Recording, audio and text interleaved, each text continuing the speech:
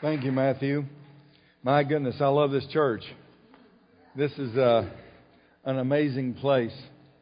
You all are so blessed to have Byron and Becky and Matthew and Sarah and this worship team.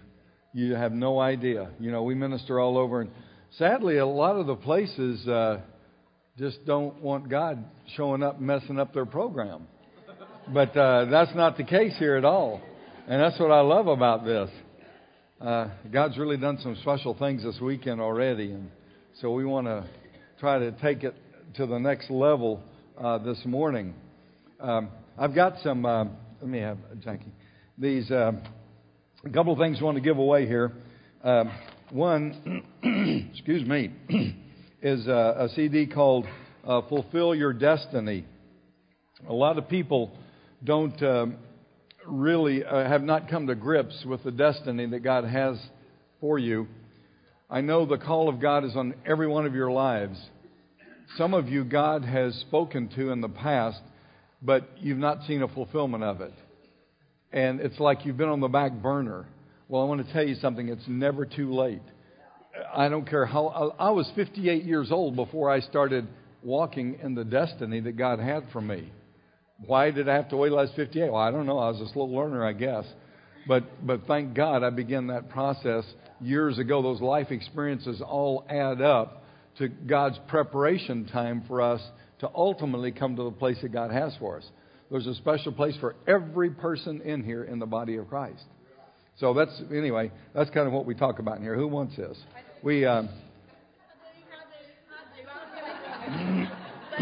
You really want it. Okay. This one is called Heaven's Portals, which is accessing the supernatural realm. It's amazing. There's so much out there that we need to come to grips with in the supernatural realm of the Spirit. And what happens when God shows up, and how He opens portals, how the heavens are opened, and what happens in the process of that in our lives, and how we can tap into those special moments when God opens that heavenly portal over us, that we can capture the moment and see the power of God released like we've never seen before.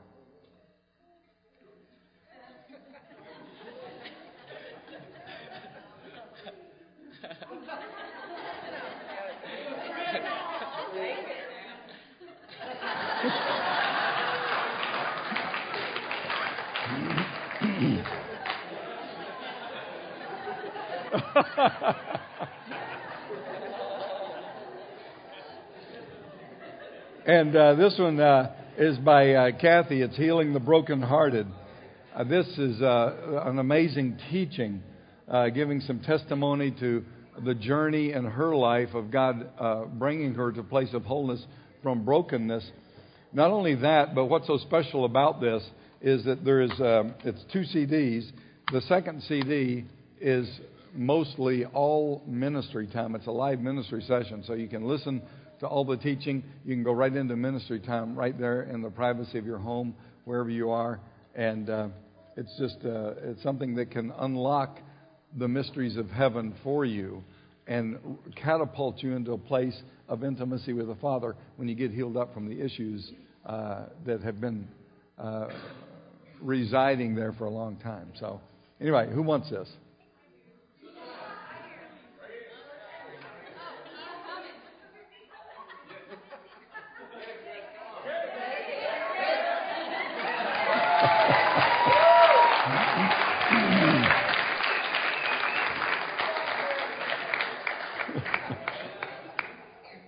Oh, don't you love it?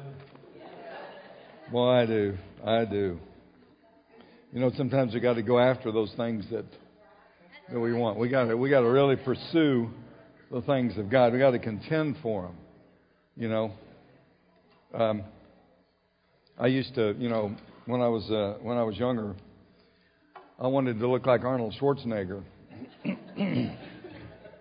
But I could sit there wishing that I looked like him till the cows came home and nothing would happen. How do you get to start looking like him? You got to do what he had to go through to get there, right? Had to pay a price. Had to work at it, had to work out, had to go for it, had to contend for it. And that's the way it is in the kingdom. That's the way it is in the kingdom. Man, we all say we want more, but are we willing to pay the price? Are we willing to step out of the boat, get out there and do what God's calling us to do? I want to talk to you just briefly this morning about the key to success in life.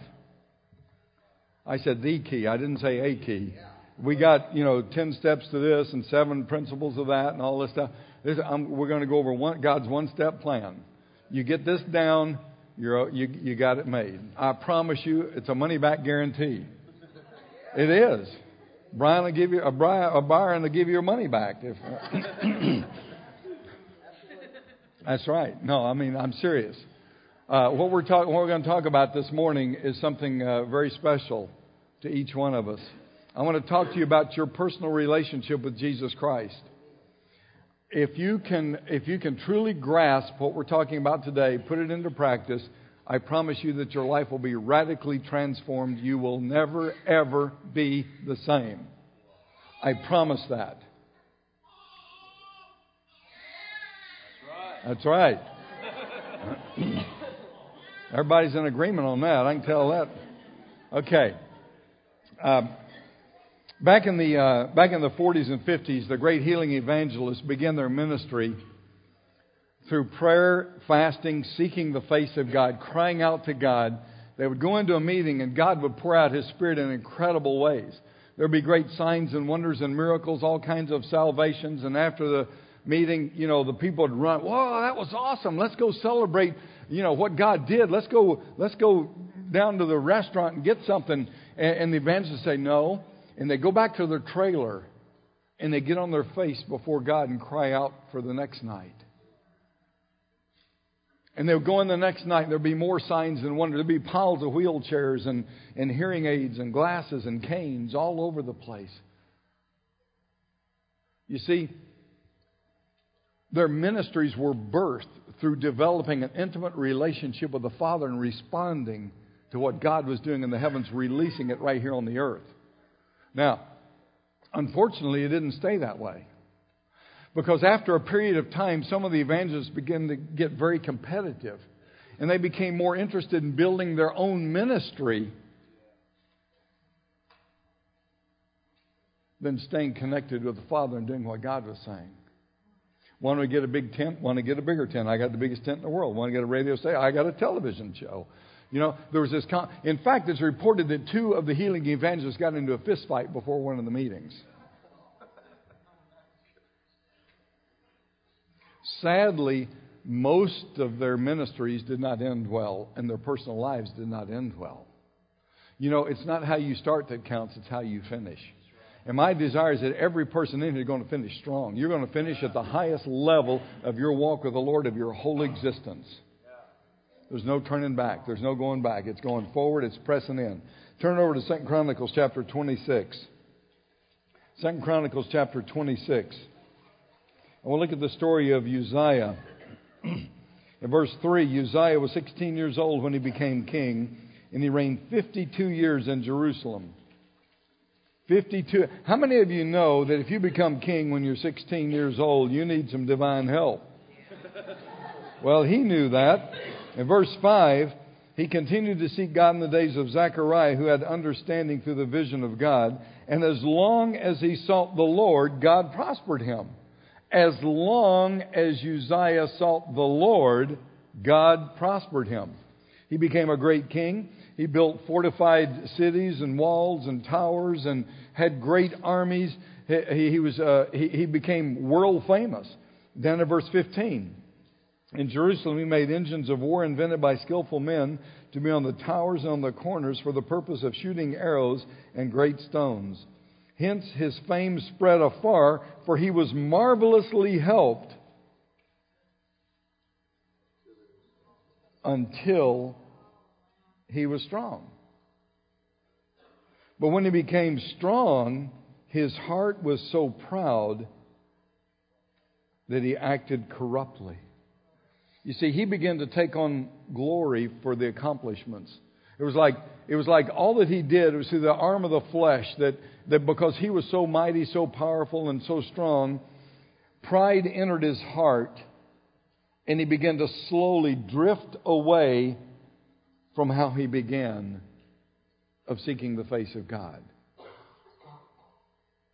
He was unfaithful to the Lord his God, for he entered the temple of the Lord to burn incense on the altar of incense. You see, the motives of his heart began to change. He did something he was not allowed to do. He went into the temple to burn incense on the altar of incense, and the priest caught him in there, and they said, "You can't do that."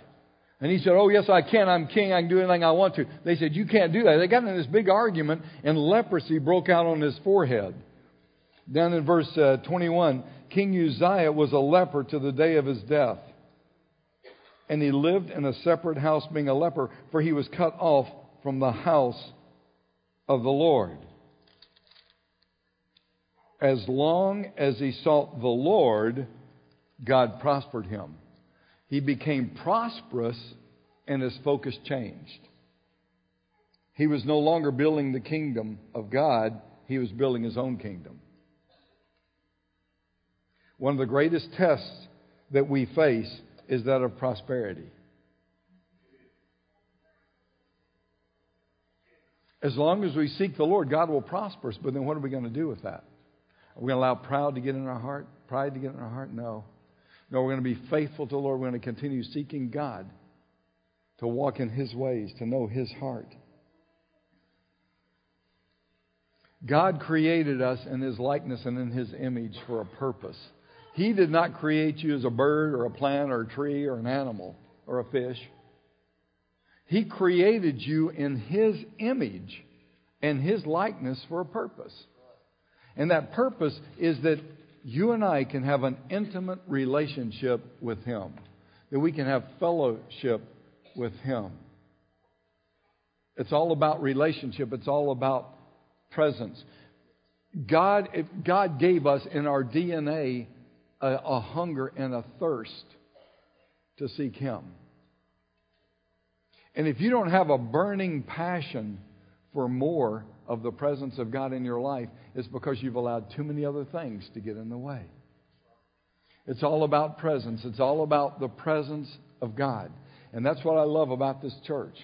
Because this church is a place of the presence of God.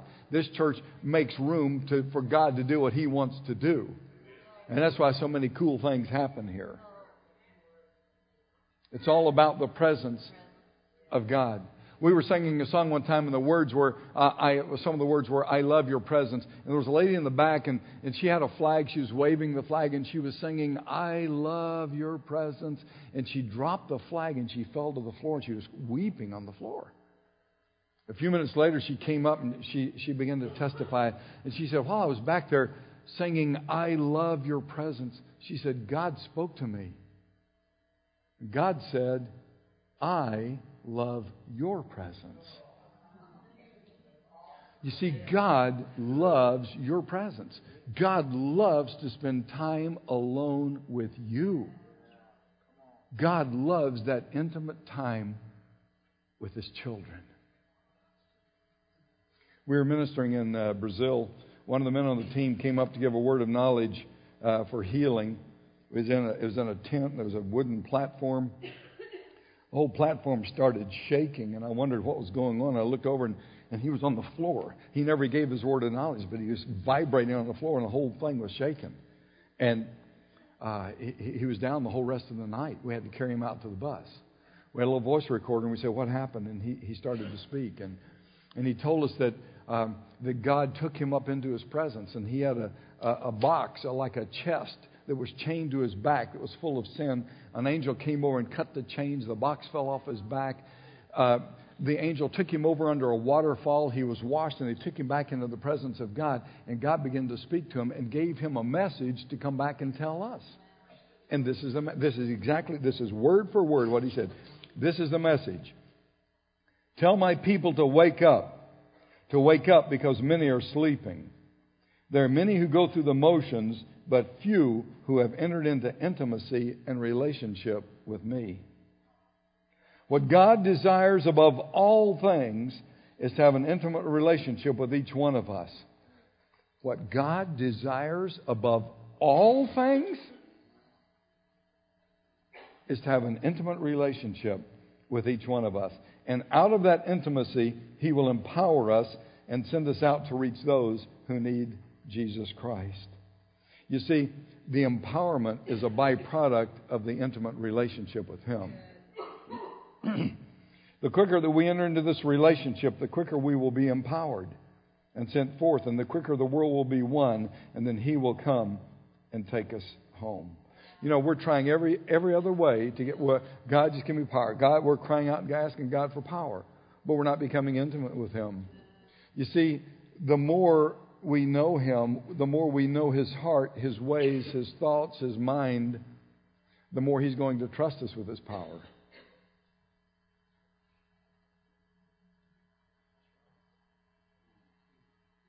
Those who choose to enter into that intimacy now, notice it's a choice. Those who choose to enter into that intimacy now, He would come in fellowship with them and be intimate with them even now. This is the message that I have for my people, to enter into intimacy through relationship. This is what God wants. This is straight from the mouth of God. The very heart of God is for intimacy with you and I. Turn over to Psalm 27. Psalm chapter 27. And I want to read verse 4 to start with.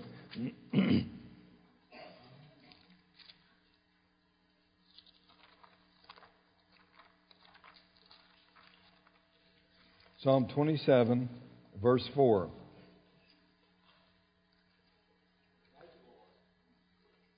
One thing I've asked from the Lord. David, you know, when you're saying one thing, you're talking highest priority here. He didn't say 15 things I dabble at or my, whatever. He said, one thing I've asked from the Lord that I shall seek. That seek means I'm going after it. I'm going for it. I am pursuing it. I am pressing in for this. I'm not stopping until it's accomplished in my life. One thing I've asked from the Lord that I shall seek, that I may dwell in the house of the Lord all the days of my life. Not when I die and go to heaven, right now. To behold the beauty of the Lord. To dwell in the presence of God, in the manifest presence of God, and to see Him. To behold His beauty and to meditate in His temple. Now, hold your place right there. I'm going to read this, but I'm going to. Acts chapter 2, verse 25 is a very fulfillment of the heart's cry of David, of the thing that he was crying out above all else. In Acts chapter 2, verse 25, for David says of him, I saw the Lord always in my presence. You know, we don't think about that way, do we? We think about us being in His presence. David was crying out for the presence of God 24/7 every day of his life, walking in the presence of God. And David said, I saw the Lord always in my presence, for He is at my right hand, so that I will not be shaken. I love that. God did it. Then God spoke, we're back in Psalm 27. God spoke to David, and He said, seek my face.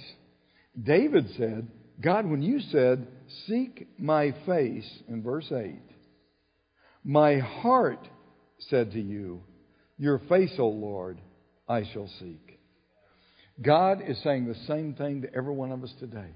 He's saying, seek my face, seek my face, seek my face. We're so busy seeking His hand. For years, that's all I did. God, give me this. God, give me that. God, give me this. God, do that. God, do this. God, do that. God, give me this. God, if I just had this, then I'd be able to do that. And I didn't know what it was to seek the face of God just for who He is. God's saying the same thing today. He's saying, seek my face. And David said, my heart said to you, your face, O Lord, I shall seek. There's a hunger and a cry in our hearts to seek the face of God. In Jeremiah 24:7, God has given us a heart to know Him. Our heart is crying out to seek the face of God. Oh God, I want to seek your face. God, I want to seek your face. But we've got a problem because our flesh is saying, no, I don't have time. I got to be here. I got to do that. I got this responsibility. I got to make sure this gets done. I got to do that. And the sad part is, which usually wins, our heart or our flesh? Sadly, our flesh. David said in Psalm 86:11, he said, God, I want an undivided heart that I might fear your name. An undivided heart. He's saying, God, I want a whole heart. I want a unified heart. I want a heart completely yours, completely given over to you. I don't want a divided heart. What is a divided heart? Unfortunately, most of us have a divided heart. You know, we have one foot in the church and one foot in the world, and we like it like that because we have the back. I mean, we can do the Sunday smiley, thing, and then Monday, Tuesday, Wednesday, Thursday, Friday, Saturday, we're like a different person.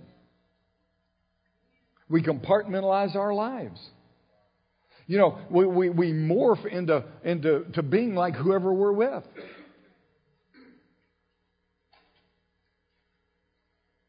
And it causes problems in our relationship with the Father.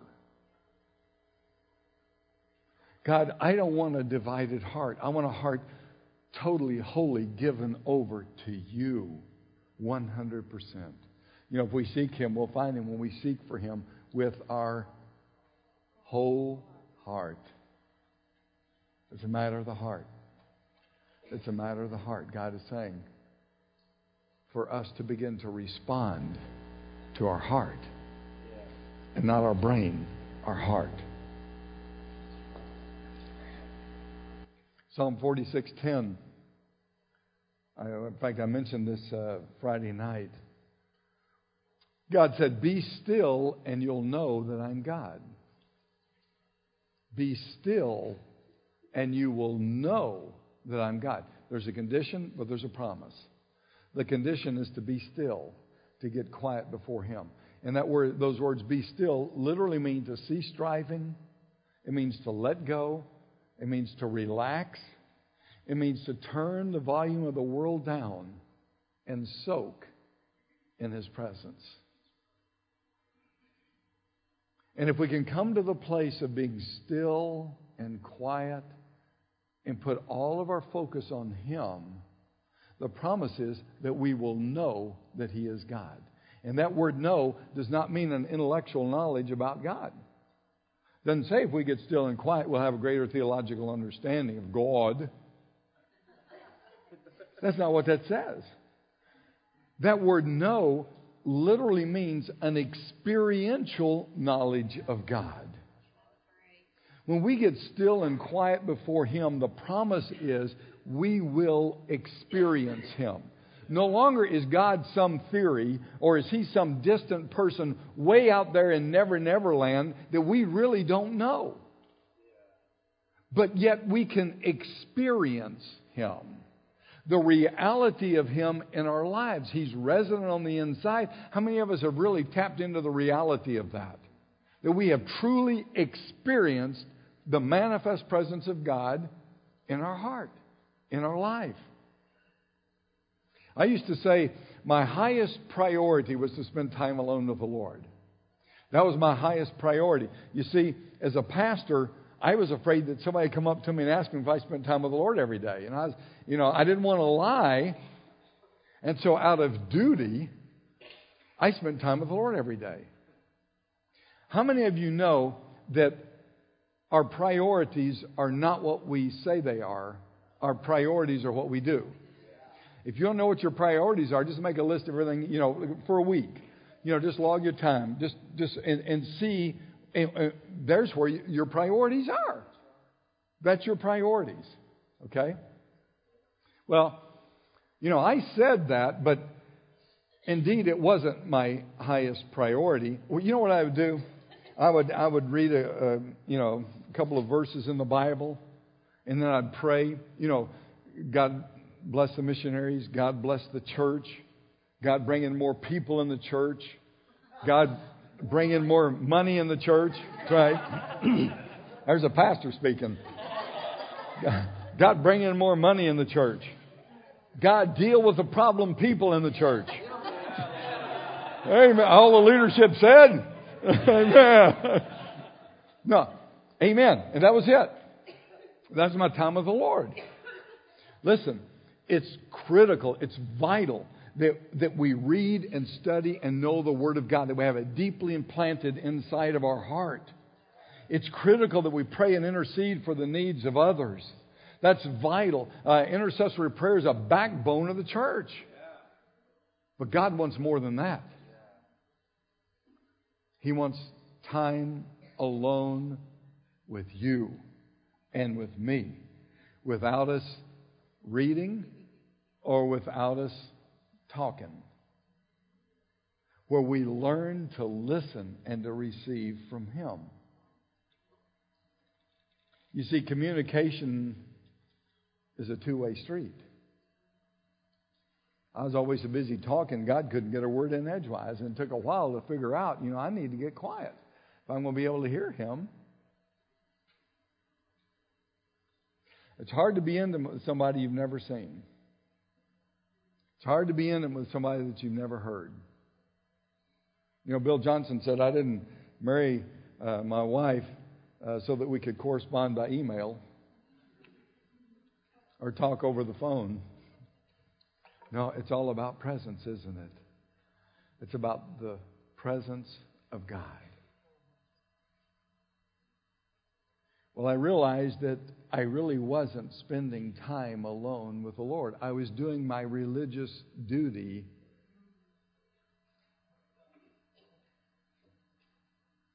because I was raised that way. And that's how you spend time with the Lord. So, I decided, okay, I'm going to read the Word of God. I'm going to study the Word. I'm going to pray at one time. But I'm going to set aside another time to do nothing but seek the face of God. I'm not going to ask for anything but more of Him. Not going to gripe. Not going to complain. Not going to do any of that stuff that I always did before. I just want to draw near to Him. I want to hear His voice. I want to experience Him. I want to experience His manifest presence. So I made the decision. Okay, tomorrow I'm going to get up. I'm going to go in my office. I'm going to lock the door. I am not coming out until I experience the manifest presence of God. I did. I went in there. I locked the door. I got down on the floor and I began to cry out to God. First, I said, God, forgive me for all this monkey business I've been doing. And I said, God, I want to connect with You. I want to seek Your face. God, I'm not here to ask for anything. Nothing. But just more of You. That's all I want. Let me tell you something. If you get more of Him, you've got more than enough. That's what it's all about. So I said, God, I just want more. I want more of You, more of Your presence, more of Your essence, more of Your fullness, more of Your substance. God, permeate me with Your presence. God, fill this room with Your presence. I was desperate. And do you know what? Within probably 3 or 4 minutes, my mind drifted 1,000,000 miles away. I was not focused on seeking the face of God. I was thinking about everything else under the sun. And it went on like that for a long time. And I sat there and I thought, man, oh man, this is frustrating. And an hour went by. An hour of wasting my time. Because nothing was happening. And I thought, this is stupid. And I thought, wait a minute. I said I was going to stay in this room until I experienced the manifest presence of God. So I hunkered down. And I thought, okay, God. So I had to refocus. I began to cry out to God. First, I repented all over again. I started all over. Oh, God. And God, I'm desperate. God, I've got to have more of You. I don't care about anything else in the whole wide world. Nothing. I just want You. I want You. I want to experience the reality of you in my heart, in my life. And again, that lasted a short time.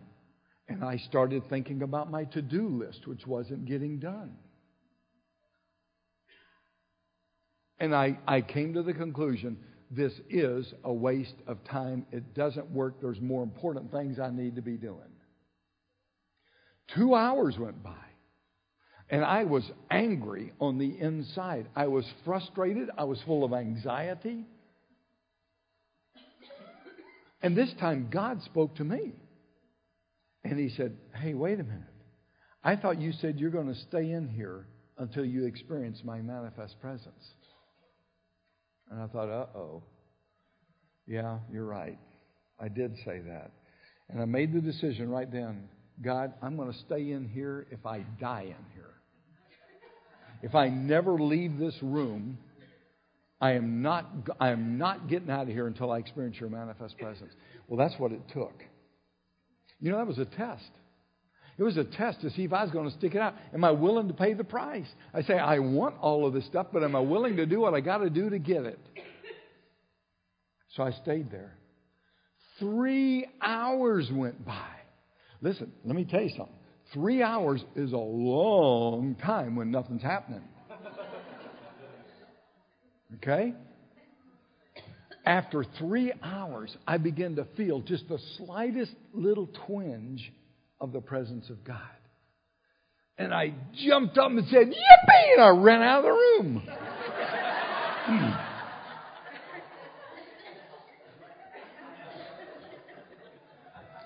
No, that's not what I did, actually. I said, God, that's good, but I want more. You know, in Isaiah chapter 6, verse 1, Isaiah saw the Lord high and lifted up, and the train of His robe filled the temple. That word filled doesn't mean, boop, He was there, He just filled the whole place up. That word means that He came in, but more and more and more of Him kept coming in. There was a progressive filling. That's what I wanted, because I had just a little bit, and if I got a little bit, I can get a whole lot more because He's there. So I said, God, I want more. I want more. I want more. And I'm going to tell you, in a short time, that room became totally electric with the manifest presence of God. I was consumed by Him. I didn't want to leave now. I wanted to stay there forever. Everything radically changed in a moment when I began to experience the manifest presence of God. Do you know what I mean by manifest presence of God? It often happens when we're worshiping God in times of worship, just like this morning, where you're worshiping God, and all of a sudden you just feel His presence all over you. For some people, you may shake, you may cry, you may feel electricity going through your body. You may feel so light you could just float away. You may feel so heavy you can't stand up. So for some, it's just extreme peace. It's like all of the cares of the whole world, everything is totally lifted off of you, and you've just entered into a whole nother realm. Okay? The manifest presence of God, that's what we're talking about.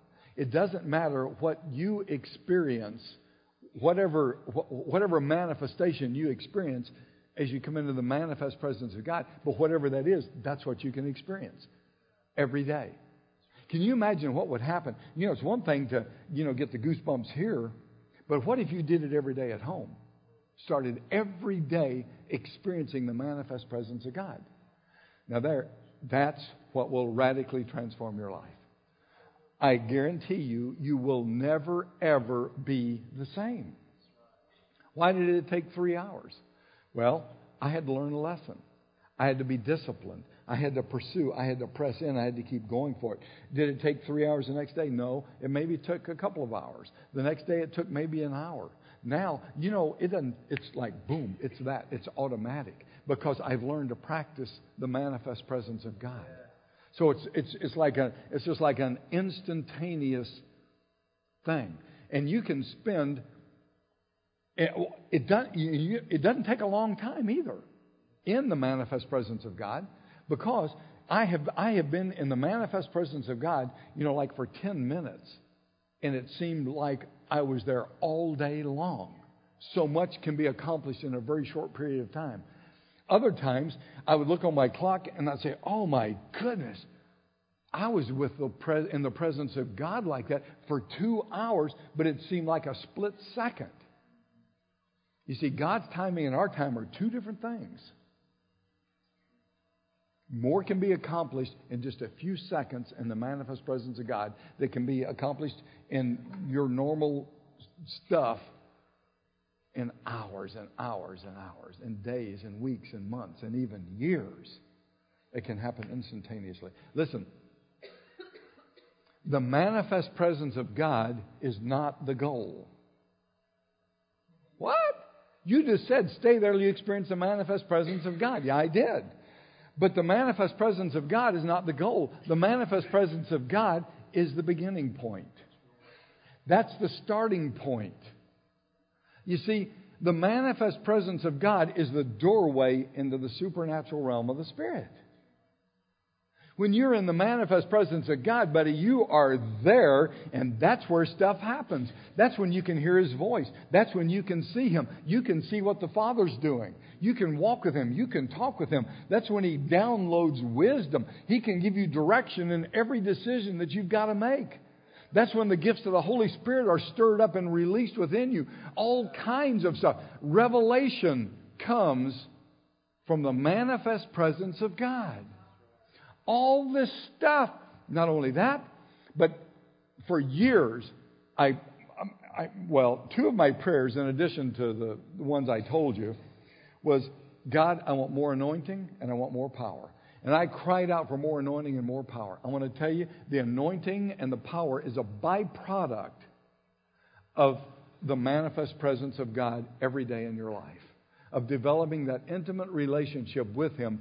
You don't have to cry out for that. If you've got more of Him, the anointing is going to increase. It's going to be there, and the power of God is going to be released like never before.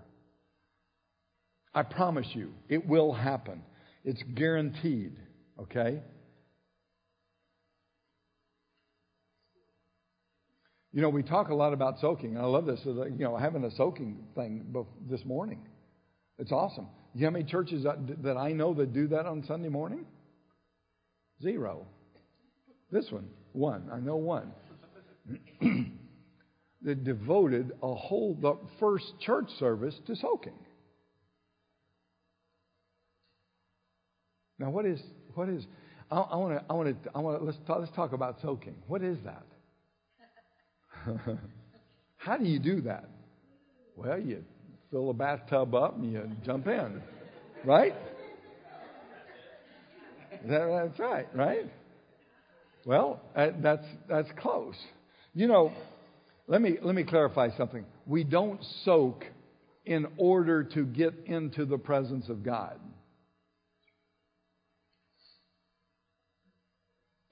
We don't start soaking until we are in His presence. You don't get wet standing on the bank of the river. You got to jump in. And when you jump in, you get wet. And then you start soaking. You got to be in His presence. That's when the soaking starts. Okay. You got a dry sponge. Okay? And you put it in a bucket of water. What happens? First, it floats on the water. Right? Doesn't do anything. It just sits there. And slowly, in time, it begins to submerge until it comes to the place of total immersion in the water. It comes to the place that every cell of that sponge is permeated with water. And what happens when you take the water out of the bucket, or the sponge out of the water, out of the bucket? What happens? Water just pours off of it everywhere, doesn't it? That's what happens to you when you soak in the presence of God. Every cell of your being becomes permeated with His presence, and when you come from that, you leak. You drip. It affects your environment all around you. Everybody that you come in contact with is affected by the manifest presence of God in your life. I'll give you another illustration. You prepare a casserole dish, okay, cheese, pasta, whatever, and you serve it. After the meal, there's still some food left in the bowl. You bring it over and you set it on the kitchen counter and you leave and you're gone for 3 or 4 hours. And you come back. Oh no! You look at the bowl and the food is all stuck to the bowl. It's all dried up. It's all crusted, right? And so you get out a knife and you start scraping like this and it skins your knuckles all up and you can't, that won't work. And so you get out a hammer and a chisel and you start beating away at that dried up food in the bowl. Or after dinner, you can take the bowl, set it in the sink, fill it up with water and let it soak.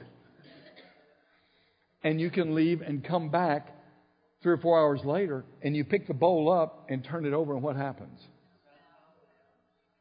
That's what happens when you soak in the presence of God. There's junk in your life. There's old crusty stuff, dried up stuff that's there. You've tried to overcome. You've battled it. You've done everything you can with the arm and the flesh, and it's still there. You've taken out your axe and you have chopped away and chopped away and chopped away. And under the same circumstances, you keep doing the same stupid thing.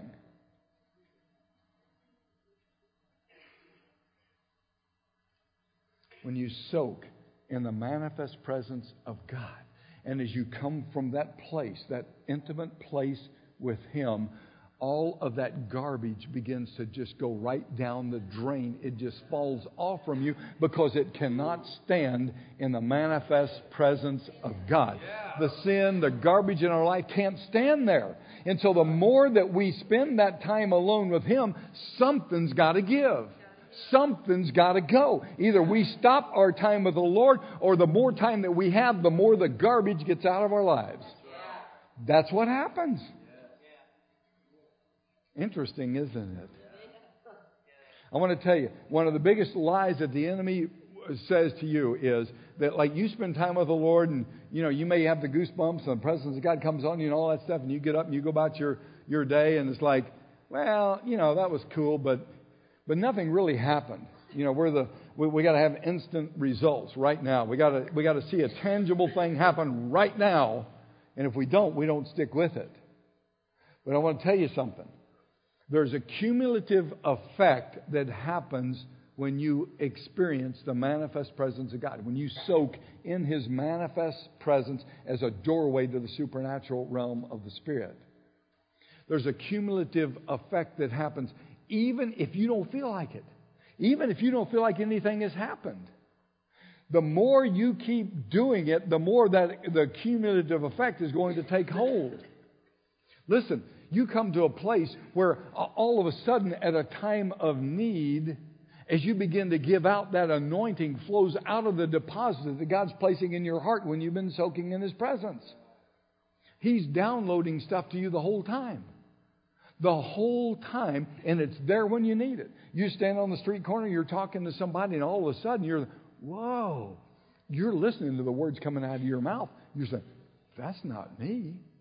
God begins to speak through you all of a sudden. You see somebody that's obviously sick or seriously suffering physically, and all of a sudden there's that drawing on the inside. It's like there's just a compassion to go and to pray for that person. And you do. And you go over and you say, can I pray for you? And you pray for them. And they get healed. There's a cumulative effect that happens. And the longer you stay with it, the more you're going to see the power of God released like never before.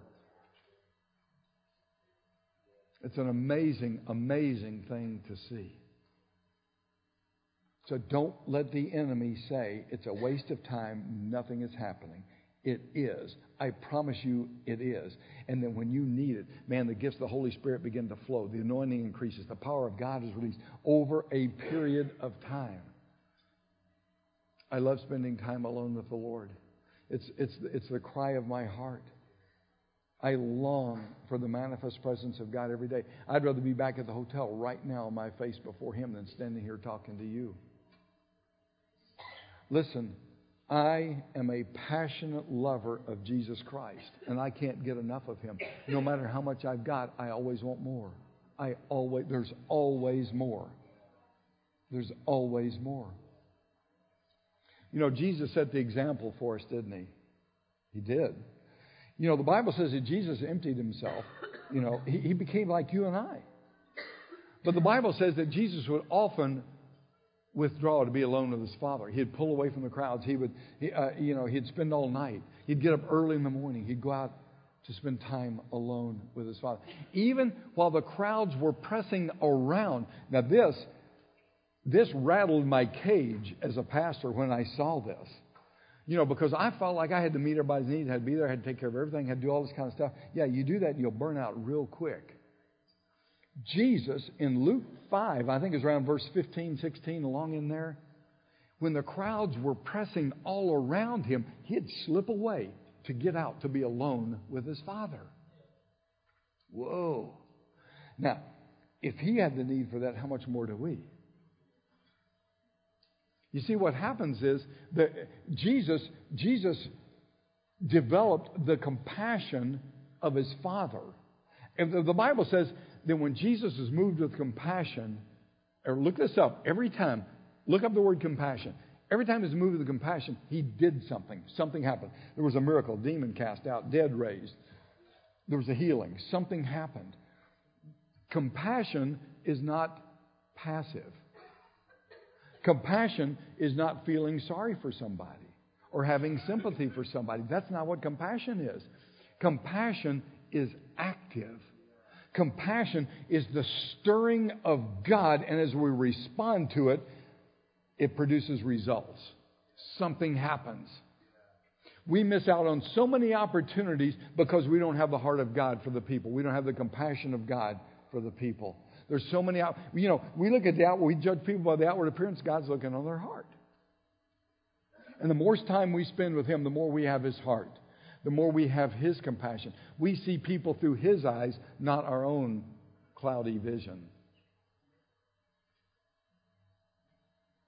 We were ministering in Medellin, Colombia, in this big, huge church. And this girl came up after. She's 19 years old.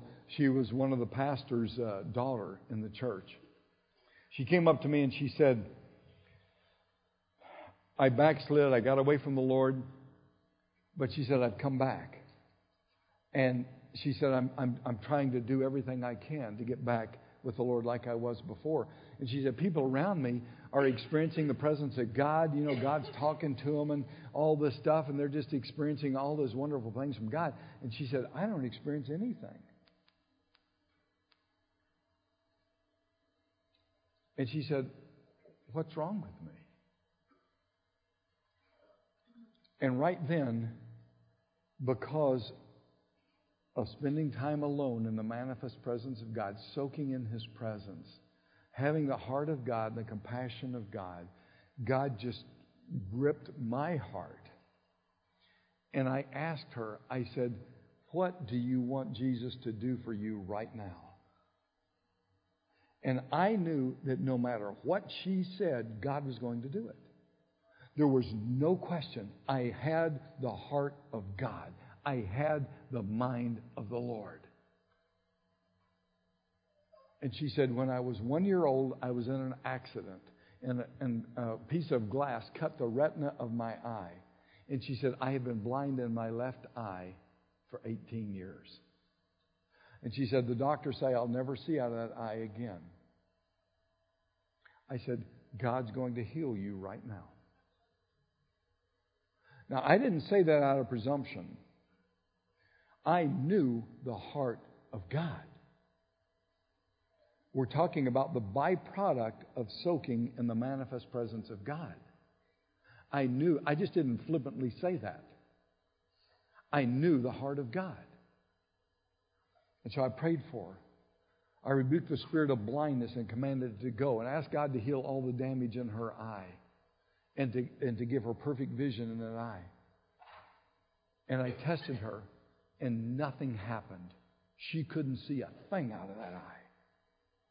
Now, did that discourage me? No, not in the slightest. I was not even affected by that. It was as though she didn't even say anything. It's like, it's no big deal. Let's pray again. So we prayed for her again. I said, I want you to test it good. She put her hand up over her good eye and she said, I can see the outline of your head. I thought, that's good. Let's pray again. So we prayed again. I can see your eyes and your nose and your mouth. So we prayed again. I can see your face clearly. So we prayed again. I can see further. But it's all black and white. So we prayed again. God, give her color. It's all color. We prayed again. I can see further. Listen, in a matter of 4 or 5 prayers, she covered up her good eye. She could read a sign. The church seated 3,500 people. There was a little sign way in the back wall, back there. She covered up her good eye out of the eye that the doctor said she would never, ever see out of again. She read that sign. I was back there like trying to read it with both good eyes. You see, God did a miracle. That was a byproduct of soaking in the manifest presence of God and knowing the heart of God for her and what God wanted to do. Now, I want to tell you something. Did her life get radically turned back around? Yes, it did. And I talked to the pastor of the church. This was, just over a year ago. I talked to him on the phone, and he was so excited. He said, listen, that girl is still healed. She can see perfectly out of that. She's on fire for God. Everything changed in her life. We were ministering in Cuba. We were there legally.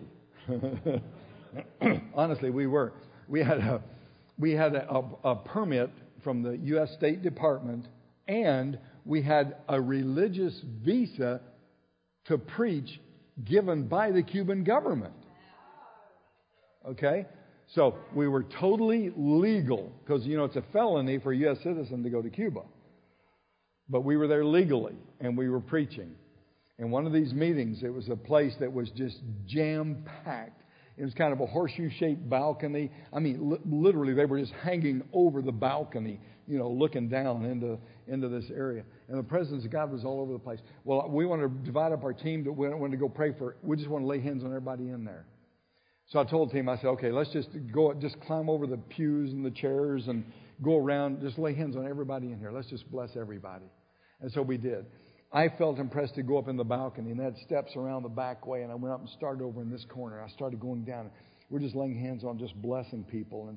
And I got to this old man. He was sitting there, and I laid hands on him. I just prayed and blessing him, and I was looking to go to the next one, and it was like my hands were stuck on the guy's head. And I thought, well, now physically I could have pulled my hands off. Do you know what I mean? But there was just that nudge. There was that, God's not through yet. So I came back over and I prayed for him longer. I prayed for everything I could think of.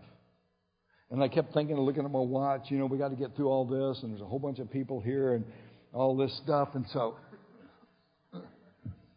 same thing happened again. I couldn't let go of the guy. So I came back and I said, now wait a minute. You see, this is a byproduct of soaking in the manifest presence of God, of seeking His face, of becoming intimate with Him. God had a plan for that man. My own agenda, my program was to get through as many people as I could. But because there was that sensitivity to the Spirit, the cumulative effect was taking hold where God just kept giving me that nudge. And I thought, oh. So then I said, God, what do you want to do? Brilliant thought, right? So, I looked at the guy. He was sitting in this chair, and I looked over his shoulder, and in his hands, he had a pair of glasses, reading glasses, or glasses. They were the thickest. I don't see how I could even see out of them there. It was like double Coke bottle bottoms. I mean, I've never seen any glasses like that before. And I thought, oh, that's it. So I laid my hands on his eyes from behind. I just put my hands around like that. And I just prayed just a simple prayer, asking God to heal his eyes. Took my hands away, and he started looking and blinking. Tears came down his cheeks. He grabbed his Bible. He picked it up. He could read it. His family they had started having a shouting fit.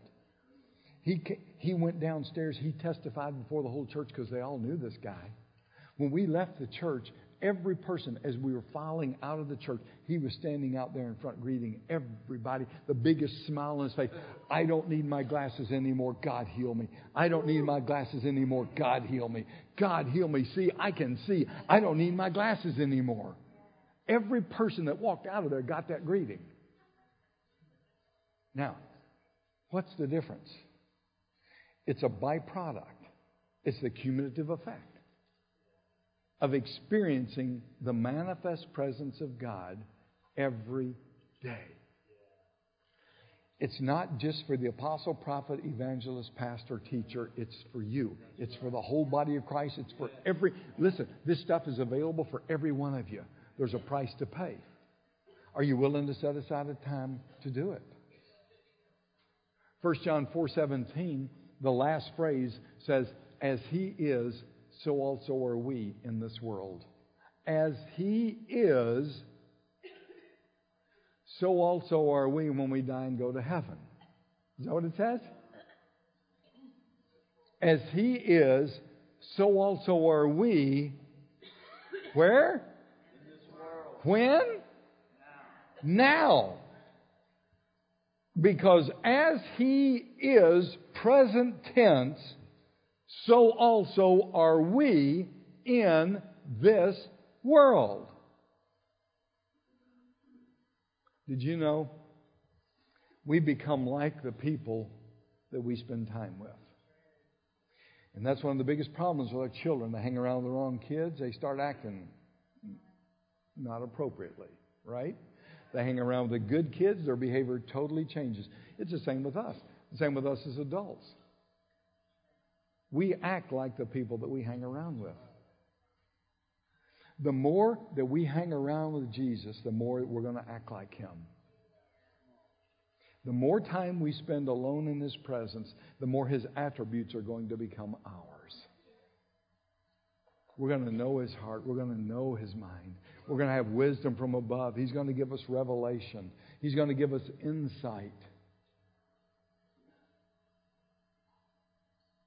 I was a charter member of the Martha Hall of Fame. And I proudly wore my badge because I was relentless in serving the Lord. I could do it better than anybody else. And everything depended on me, and I had to do everything. So that's what qualified me as a charter member of the Martha Hall of Fame. But you know, when Martha was busy preparing for Jesus, she got mad. And she said, Jesus, tell Mary to help me. She's left me to do all the serving alone. After all, Jesus, I'm serving you. I'm doing this for you. And Jesus said, Martha, Martha, you're worried and bothered about so many things. You're overoccupied with all of this other stuff. There's only one thing that's important. For Mary chose the better part, to sit at the feet of Jesus. And when I realized that, I tore my Martha badge off and I joined the Mary Club. And I learned to sit at the feet of Jesus and to learn from Him, to know His ways, to know His heart. And everything began to change. Everything. Listen, Marthas are necessary in the church, okay? But I want to tell you, we pastored for 30 years. We had a lot of Marthas, and most Marthas were like the Martha in the Bible. Outwardly, it was okay, but inwardly, there was the complaining, why do I get left to do all of it? I'm the last one. I get stuck with I got to do the cleanup. I got to do all this kind of stuff. Listen, when we learn to sit at the feet of Jesus, the Martha job, the Martha anointing radically changes, because we're not doing what we are doing because we have to do it, but we do it because we want to do it. The whole our whole paradigm shifts. You see, it's all about the presence of God. In Joshua chapter 3, they were crossing the Jordan River. Joshua took over the mantle from Moses. And they were giving instructions. And the instructions were that the priests were going to carry the Ark of the Covenant across the river. And the instructions were everybody else was to go after the Ark of the Covenant. And what is the Ark of the Covenant? Talk to me. It's the presence. It's the manifest presence of God. Who's going to carry it? The priests. Who are we? All of us? Are you sure? Are we priests and kings to God? Are we carriers of the manifest presence of God? Do we have the manifest presence of God? In Joshua chapter 3, verse 3, it says that. In Joshua chapter 3, verse 4, the very next verse, the last phrase says, "For we have not been this way before." We have not passed this way before. If you want to go where you've never been before, the only way you can get there is to go after the presence of God. If you're content the way things are, that's okay. But if you're not, the only way to press in for more is to go after the presence of God. And I said earlier, what I love about this place is this is a place where the presence of God is honored.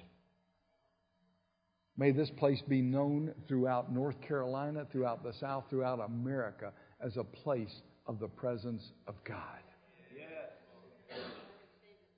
May your home become known as a place of the presence of God. May the place where you work become known as a place of the presence of God.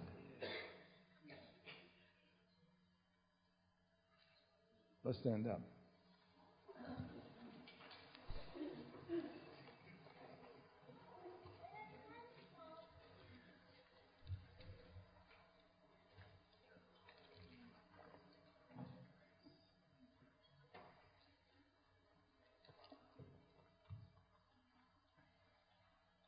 Father, I pray that I would pray, God, that this message would not just go in one ear and out the other, but Father, that it take deep root, that we can commit ourselves to setting aside time every day to seek your face, to stay there until we experience the manifest presence of God, and to soak in that manifest presence as a doorway to the supernatural realm of the Spirit.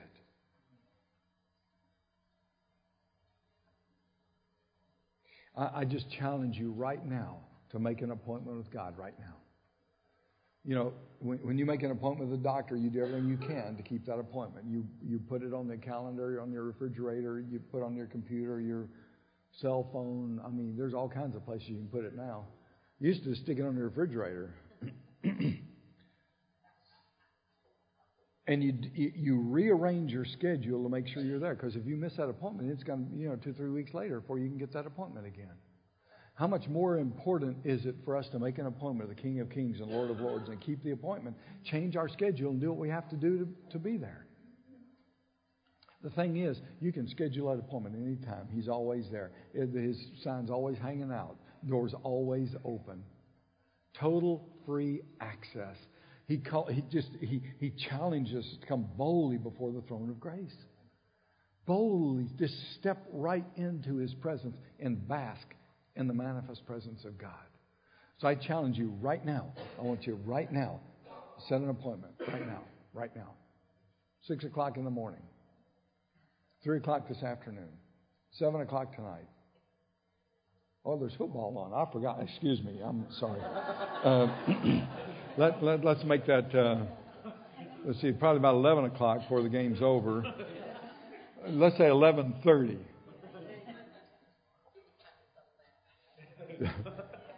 Whatever it takes.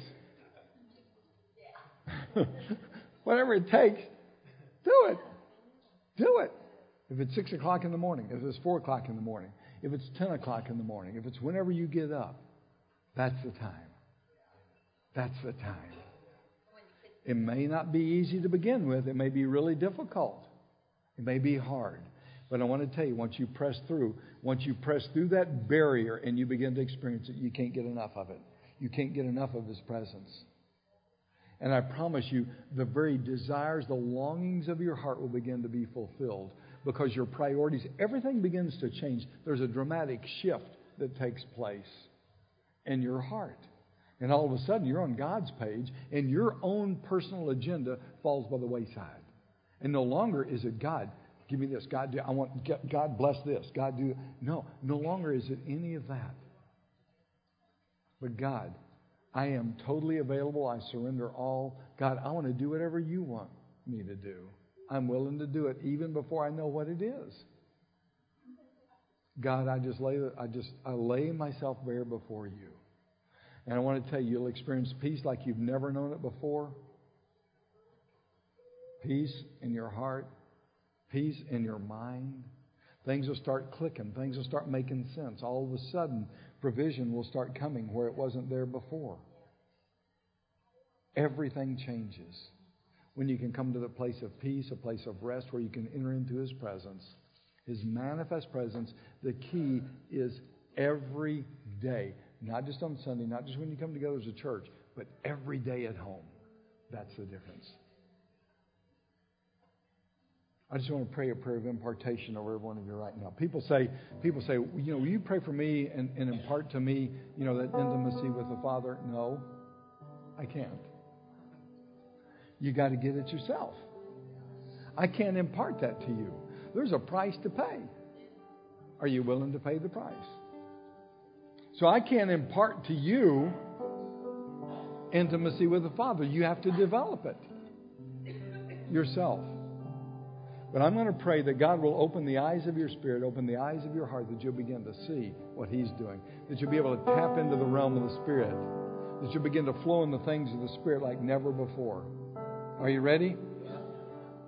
Father, I thank you for what you've done this morning, Lord. I thank you for challenging us for a deeper walk with you. To pull aside and take that time in that quiet, secret place to get still and quiet before you, that we might experience your manifest presence. And God, I thank you that the manifest presence is a doorway to the supernatural realm of the Spirit. And Lord, that in the supernatural realm of the Spirit, we have eyes to see. And so, Father, I pray now in the name of Jesus that there be a transference of that anointing to see in the realm of the Spirit. Lord, to see beyond the natural physical world into the supernatural realm. Oh Lord, I pray, open their eyes that they might see. In the name of Jesus. God, that you'd pull back the veil. Lord, just as David cried out, that we might behold your beauty, that we might see you as you really are.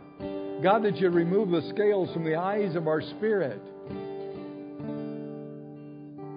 That the eyes of our spirit will be enlightened. God, that you'd give us insight, sight into the kingdom, sight into the heavens, sight into the miraculous, sight into the supernatural realm of the Spirit. God, that we can see what you're doing for the purpose of cooperating with that to bring heaven to earth. In the name of Jesus. Father, let there be a strong manifestation of your presence. God, come and fill us up with more of you. God, we're desperate. We're desperate. Our heart's cry is to seek your face. And so, God, we do that right now.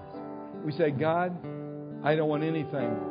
Some of you you've been griping. You've been crying out to God for a job. You've been crying out for money, for provision. You've been crying out for this. You've been crying out for that.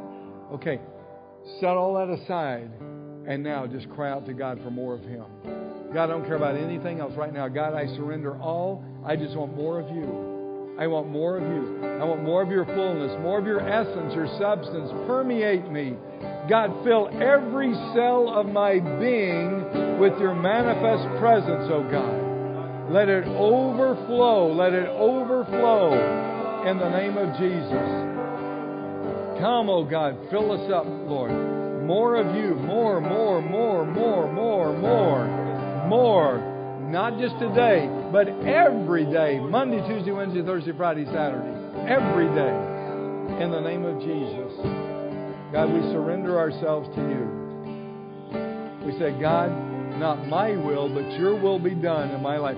God, I come to the place of being able to totally give up. I trust you like I've never trusted you before. God, I come to a place of total trust and reliance upon you. And God, I thank that you're faithful. You're faithful, God.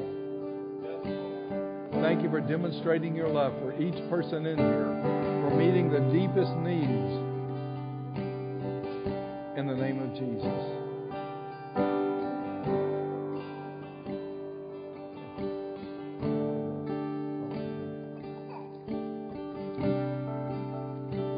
Okay, sometimes when we've come in churches like this, the Lord opens my eyes and shows me the main angel of the church, and I just got a glimpse. It's a female-looking angel. I don't stumble over that because in heaven there's neither male nor female. So it's just, to me, it personifies the calling on the church, and that's a nurturing church, a caring church, a mothering church. But it was real interesting as I saw that there was a gold crown that was interwoven, and on the crown there were a lot of clusters of stars.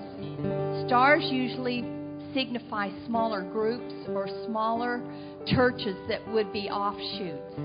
See, it was in the crown, and so that's the authority level.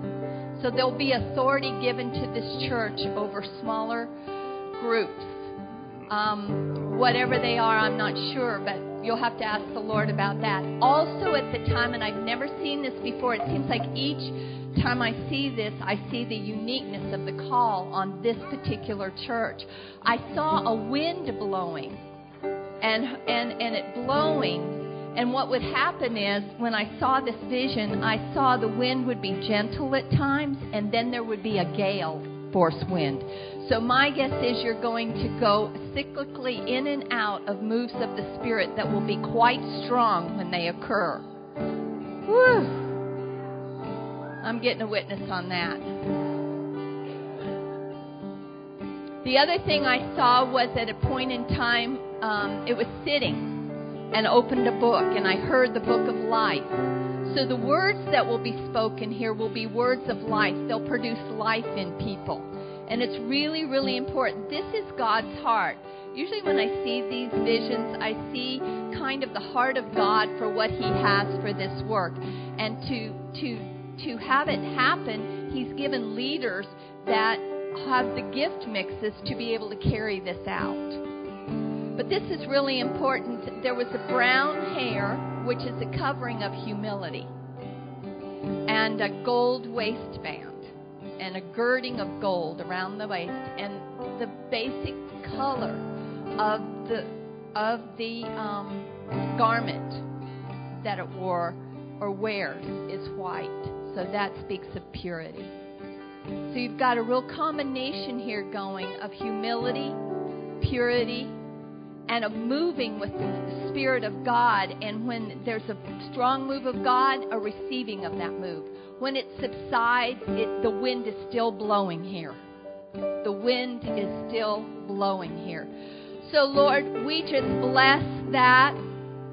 Lord, I ask that the full measure of this that we have seen, the groups that you want to raise up, the little stars from the head, Lord, the release of that in the Spirit. Father, we ask now that those who are called to participate and to be a part of this that you have called, we ask, Almighty God, for their hearts to begin to stir Lord, that there would be release of the fullness of who you made them to be within the confines of this whole anointing you have going here.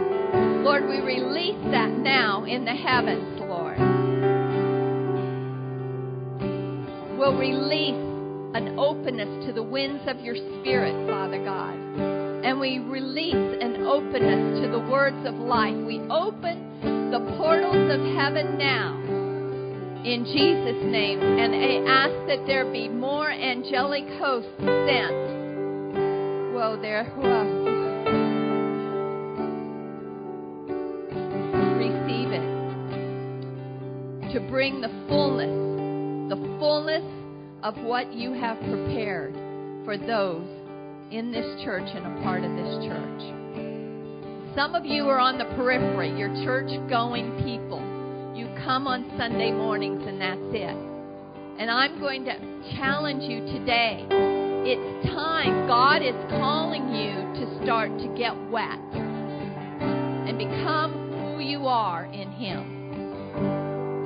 So seek the Lord. I believe there's ones out there that you're in the earshot of my voice. God is calling you to be a greater part because you need to come into all that God's made you to be. Accept the call. Just accept it. Don't ask how you do it. He'll show you that step by step. Some of you, I heard the phrase going through some of you, but I'm not worthy. That's just not me. I'm not there. That's okay. You don't have to be there. You can just take that first step. I don't care what you're in right now. I've seen some of the deepest, darkest holes give up some of the brightest, shiniest people. There's hope in God all the time. He doesn't care where you're at right now because He sees. He looks at you and He sees what He has for you and where He's designed for you to go. And that's what He sees. All He's asking you to do is to take the first step. The first step. And that's just coming and letting the leadership know. Somehow, I don't have it together in my life.